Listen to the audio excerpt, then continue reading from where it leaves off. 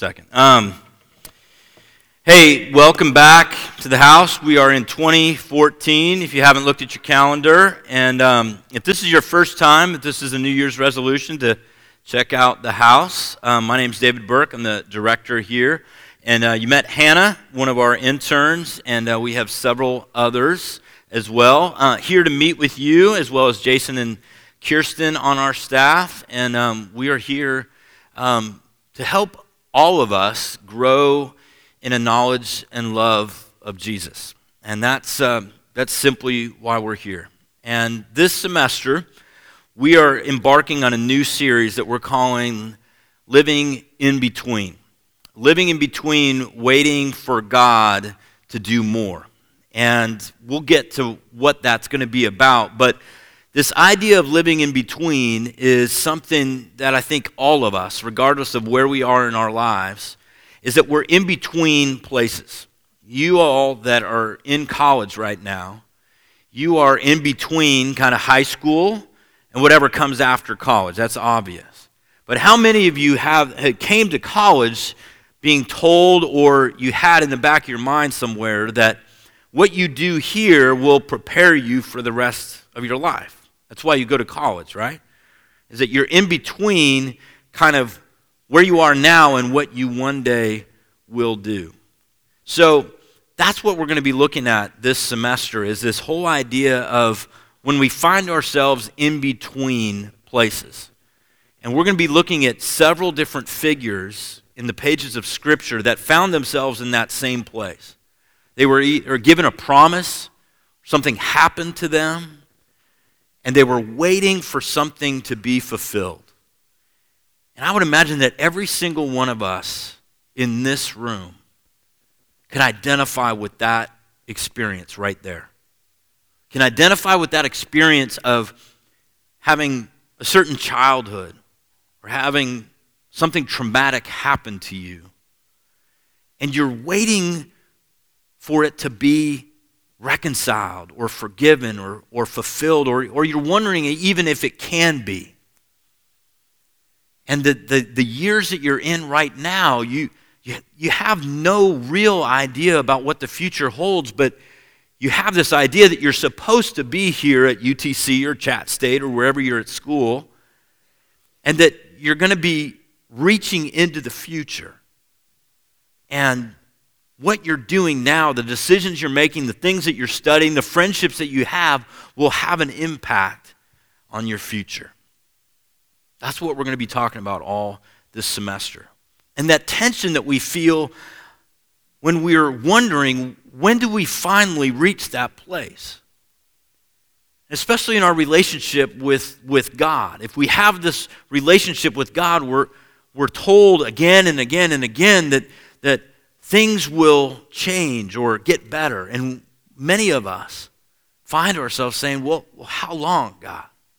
How long until these things that you promised will actually happen? And we should know that all of us are in good company with the people in the pages of the Bible when we're asking ourselves that question, because again and again and again, God's people ask themselves these questions: how long? So some of you that follow our little Instagram account, a lot of you might not even know that we have one today, saw that we put up some pictures. And they're here in front of us, these three little figures. I went to Walmart today and picked up this nice little child's toy. This is a witch that, how many of you played with Bratz growing up? Guys? Yeah? Guys? A lot of Bratz? Well, this is Bratzilla. This is the latest, and you can dress up witches 21 different ways for $7.97 at Walmart at the foot of Signal Mountain. I have two daughters. I would never, ever, ever buy this. I mean, I would hand this to my daughter and I go, have some nice nightmares, honey. So anyway, no offense if you're a big Bratzilla fan. You can have this. Then we have a pair of Thomas's running shoes, and I'm not quite sure if I want to pick them up.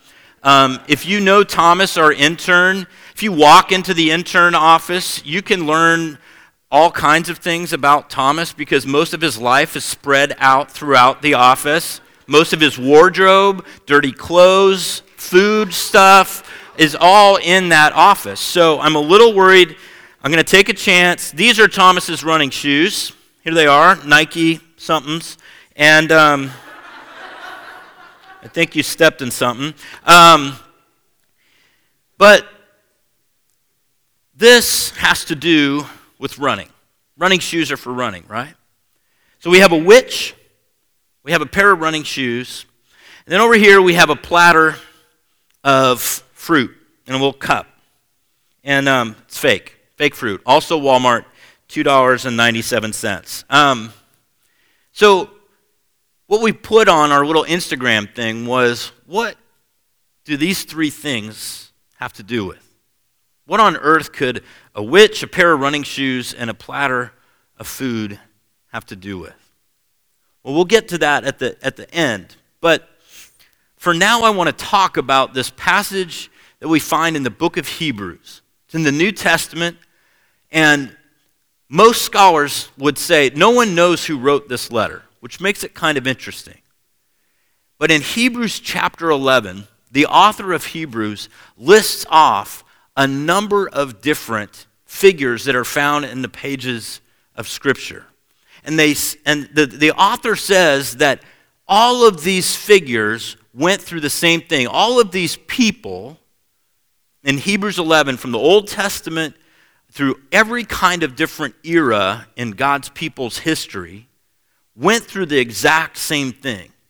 That's an interesting way to look at Scripture, that every single one of these people went through something similar together. I'm going to read a couple of verses. Last semester we did this series entitled Felt Bored Jesus, where we looked at a lot of Sunday school stories. Well, in Hebrews 11, Noah is mentioned, and Noah's Ark is one of those great Sunday school lessons. Though, how many of you all seen the trailer for the new movie with Russell Crowe and Noah? It's supposed to come out fairly soon. It looks amazing. But let's read what Hebrews 11 says about Noah and then Abraham. If you grew up in Sunday school, you know that Father Abraham was a favorite song. So Hebrews 11, 7 and 8 says, "By faith, Noah, when warned about things not yet seen, in holy fear built an ark to save his family. By his faith he condemned the world and became heir of the righteousness that is in keeping with faith. And then by faith Abraham, when called to go to a place he would later receive as his inheritance, obeyed and went, even though he did not know where he was going."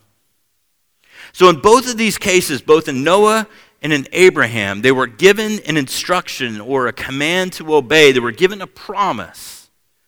And they didn't exactly know where it was going to end up. But they obeyed anyway.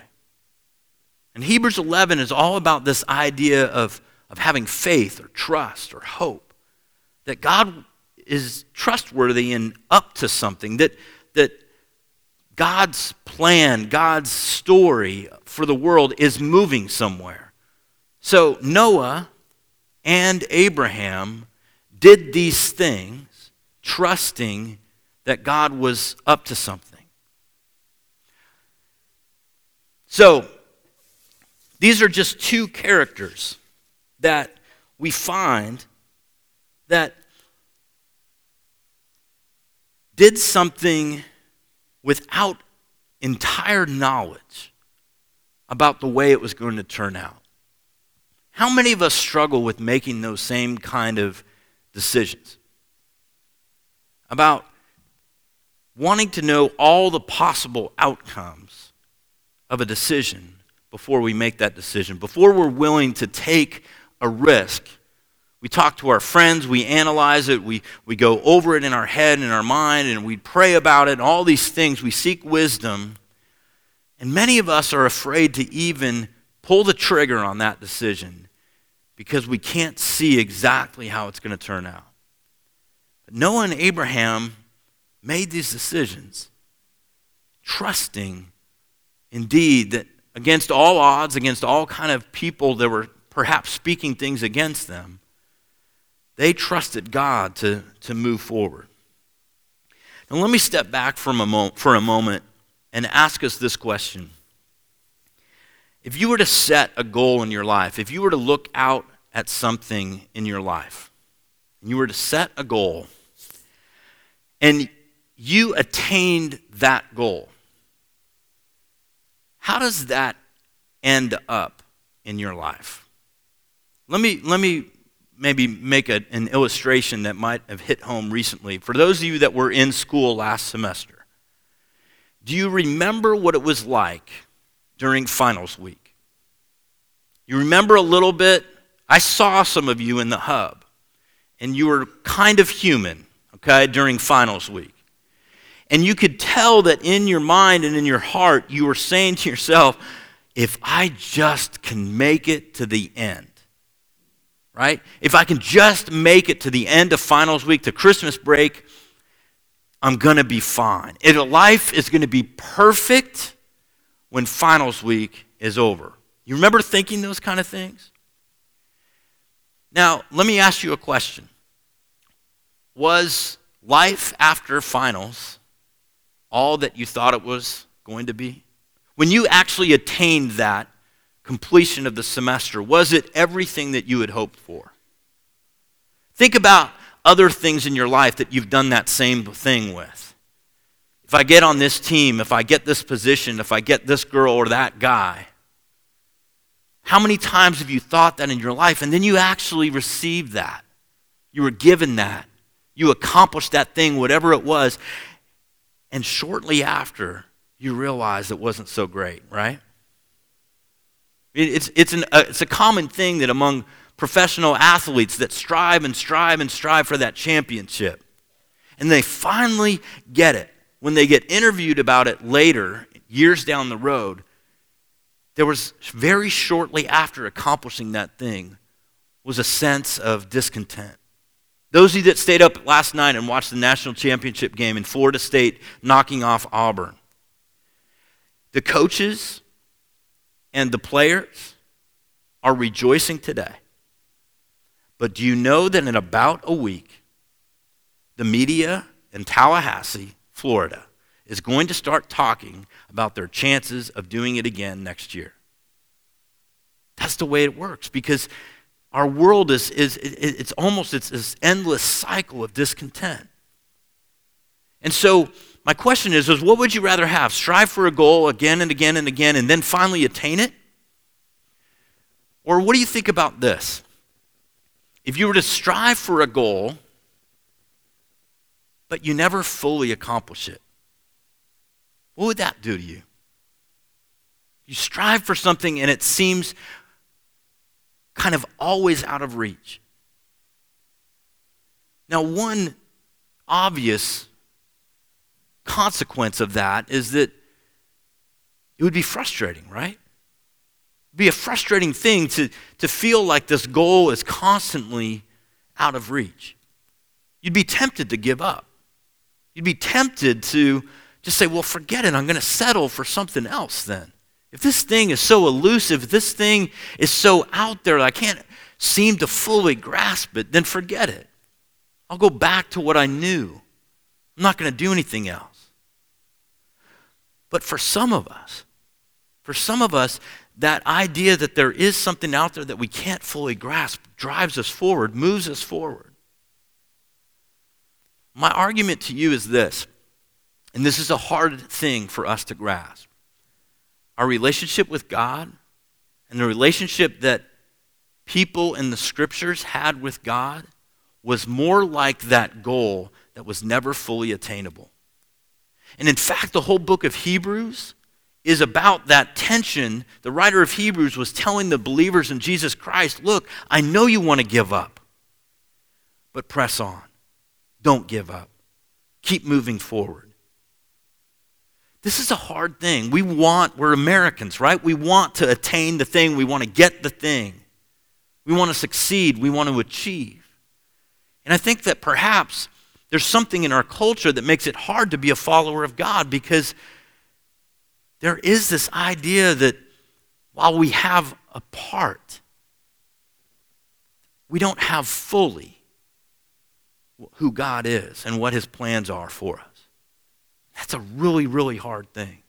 Let me read another passage of scripture from Hebrews 11. The author of Hebrews goes on to mention other biblical figures. And then the author says this: all these people in Scripture were still living by faith when they died. They did not receive the things promised.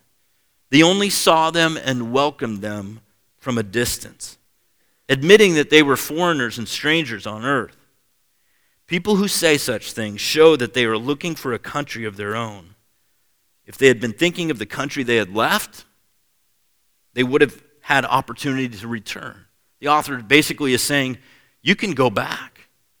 You can have an opportunity to return. But all of these people mentioned in Hebrews 11, the author says, instead they were longing for a better country, a heavenly one. Therefore, God is not ashamed to be called their God, for he has prepared a city for them.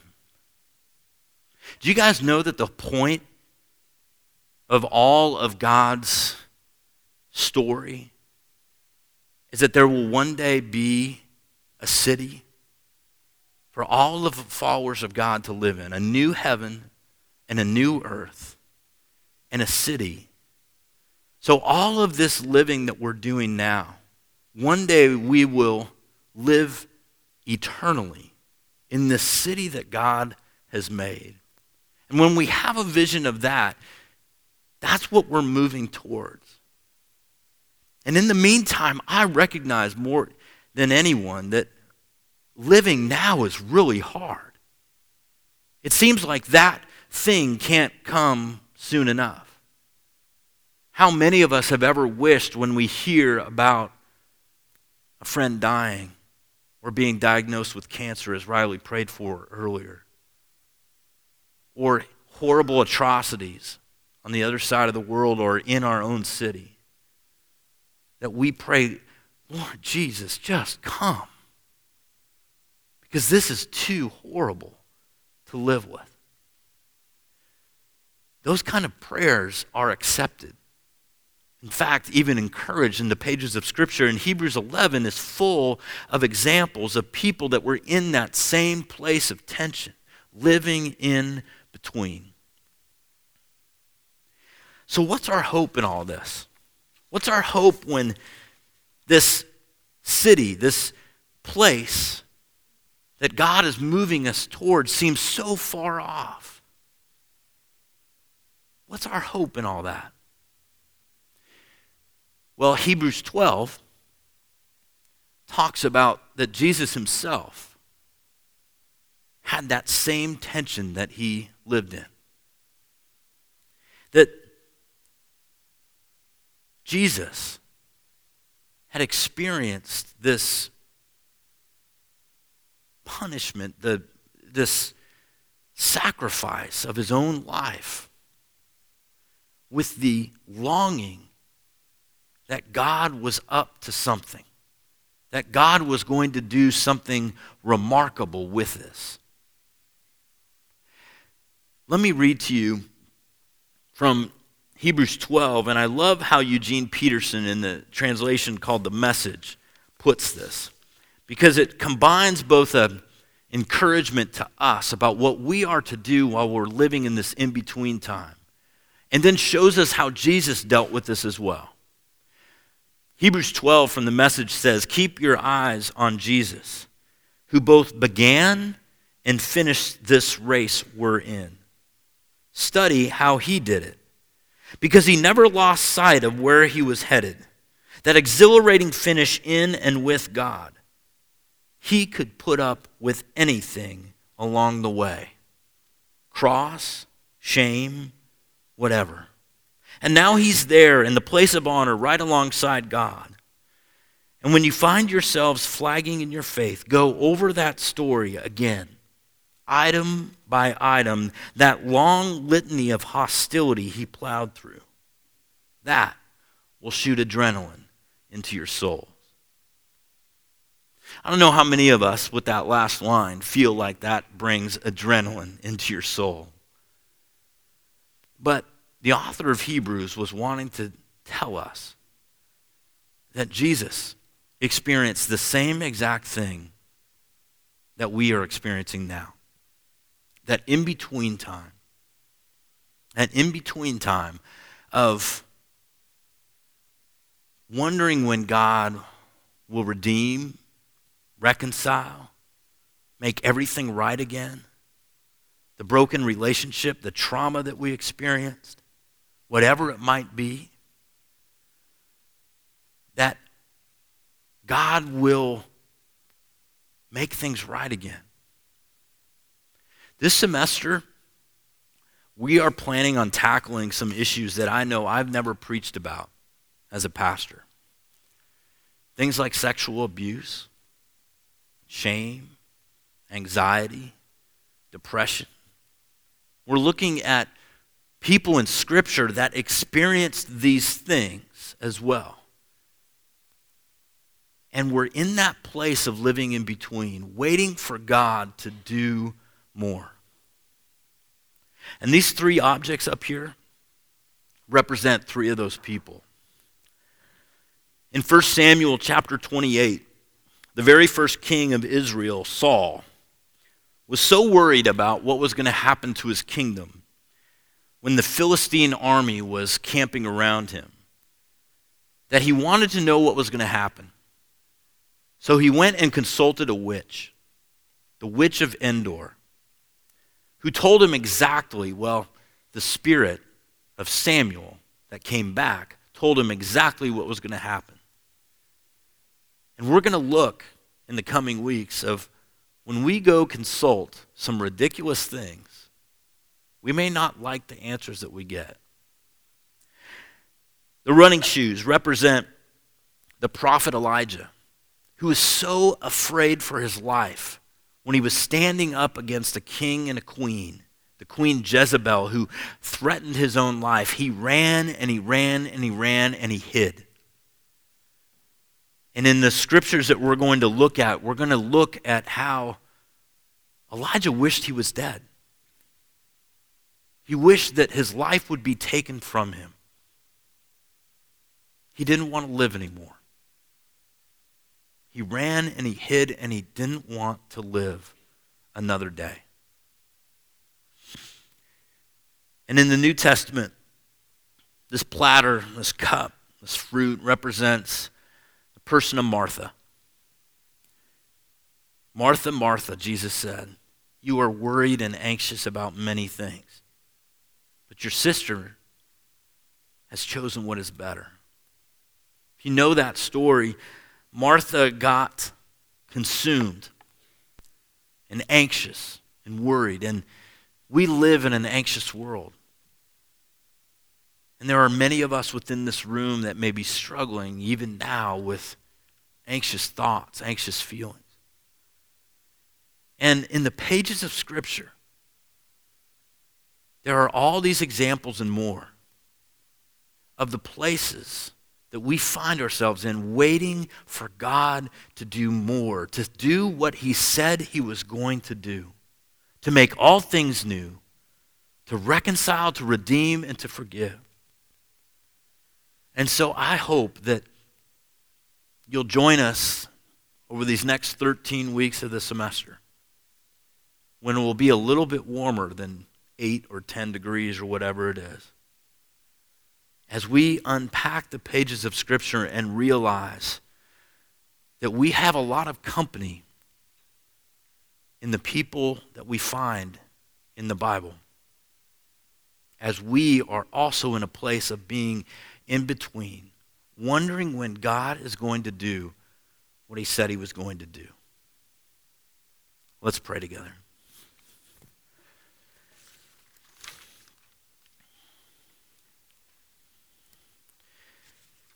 Father, you know that we are not a patient people.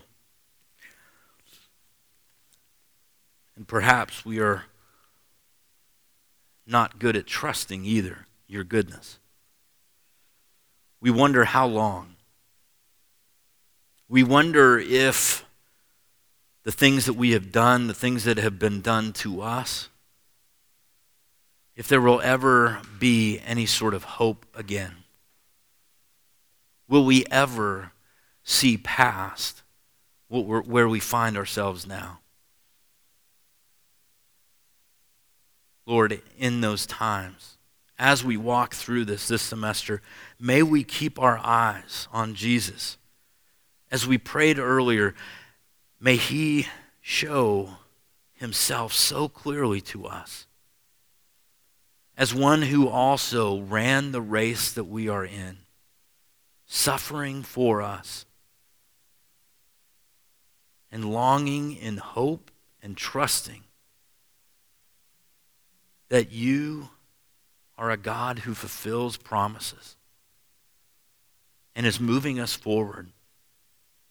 Even if what you have promised seems elusive to us and far off, you call us onward.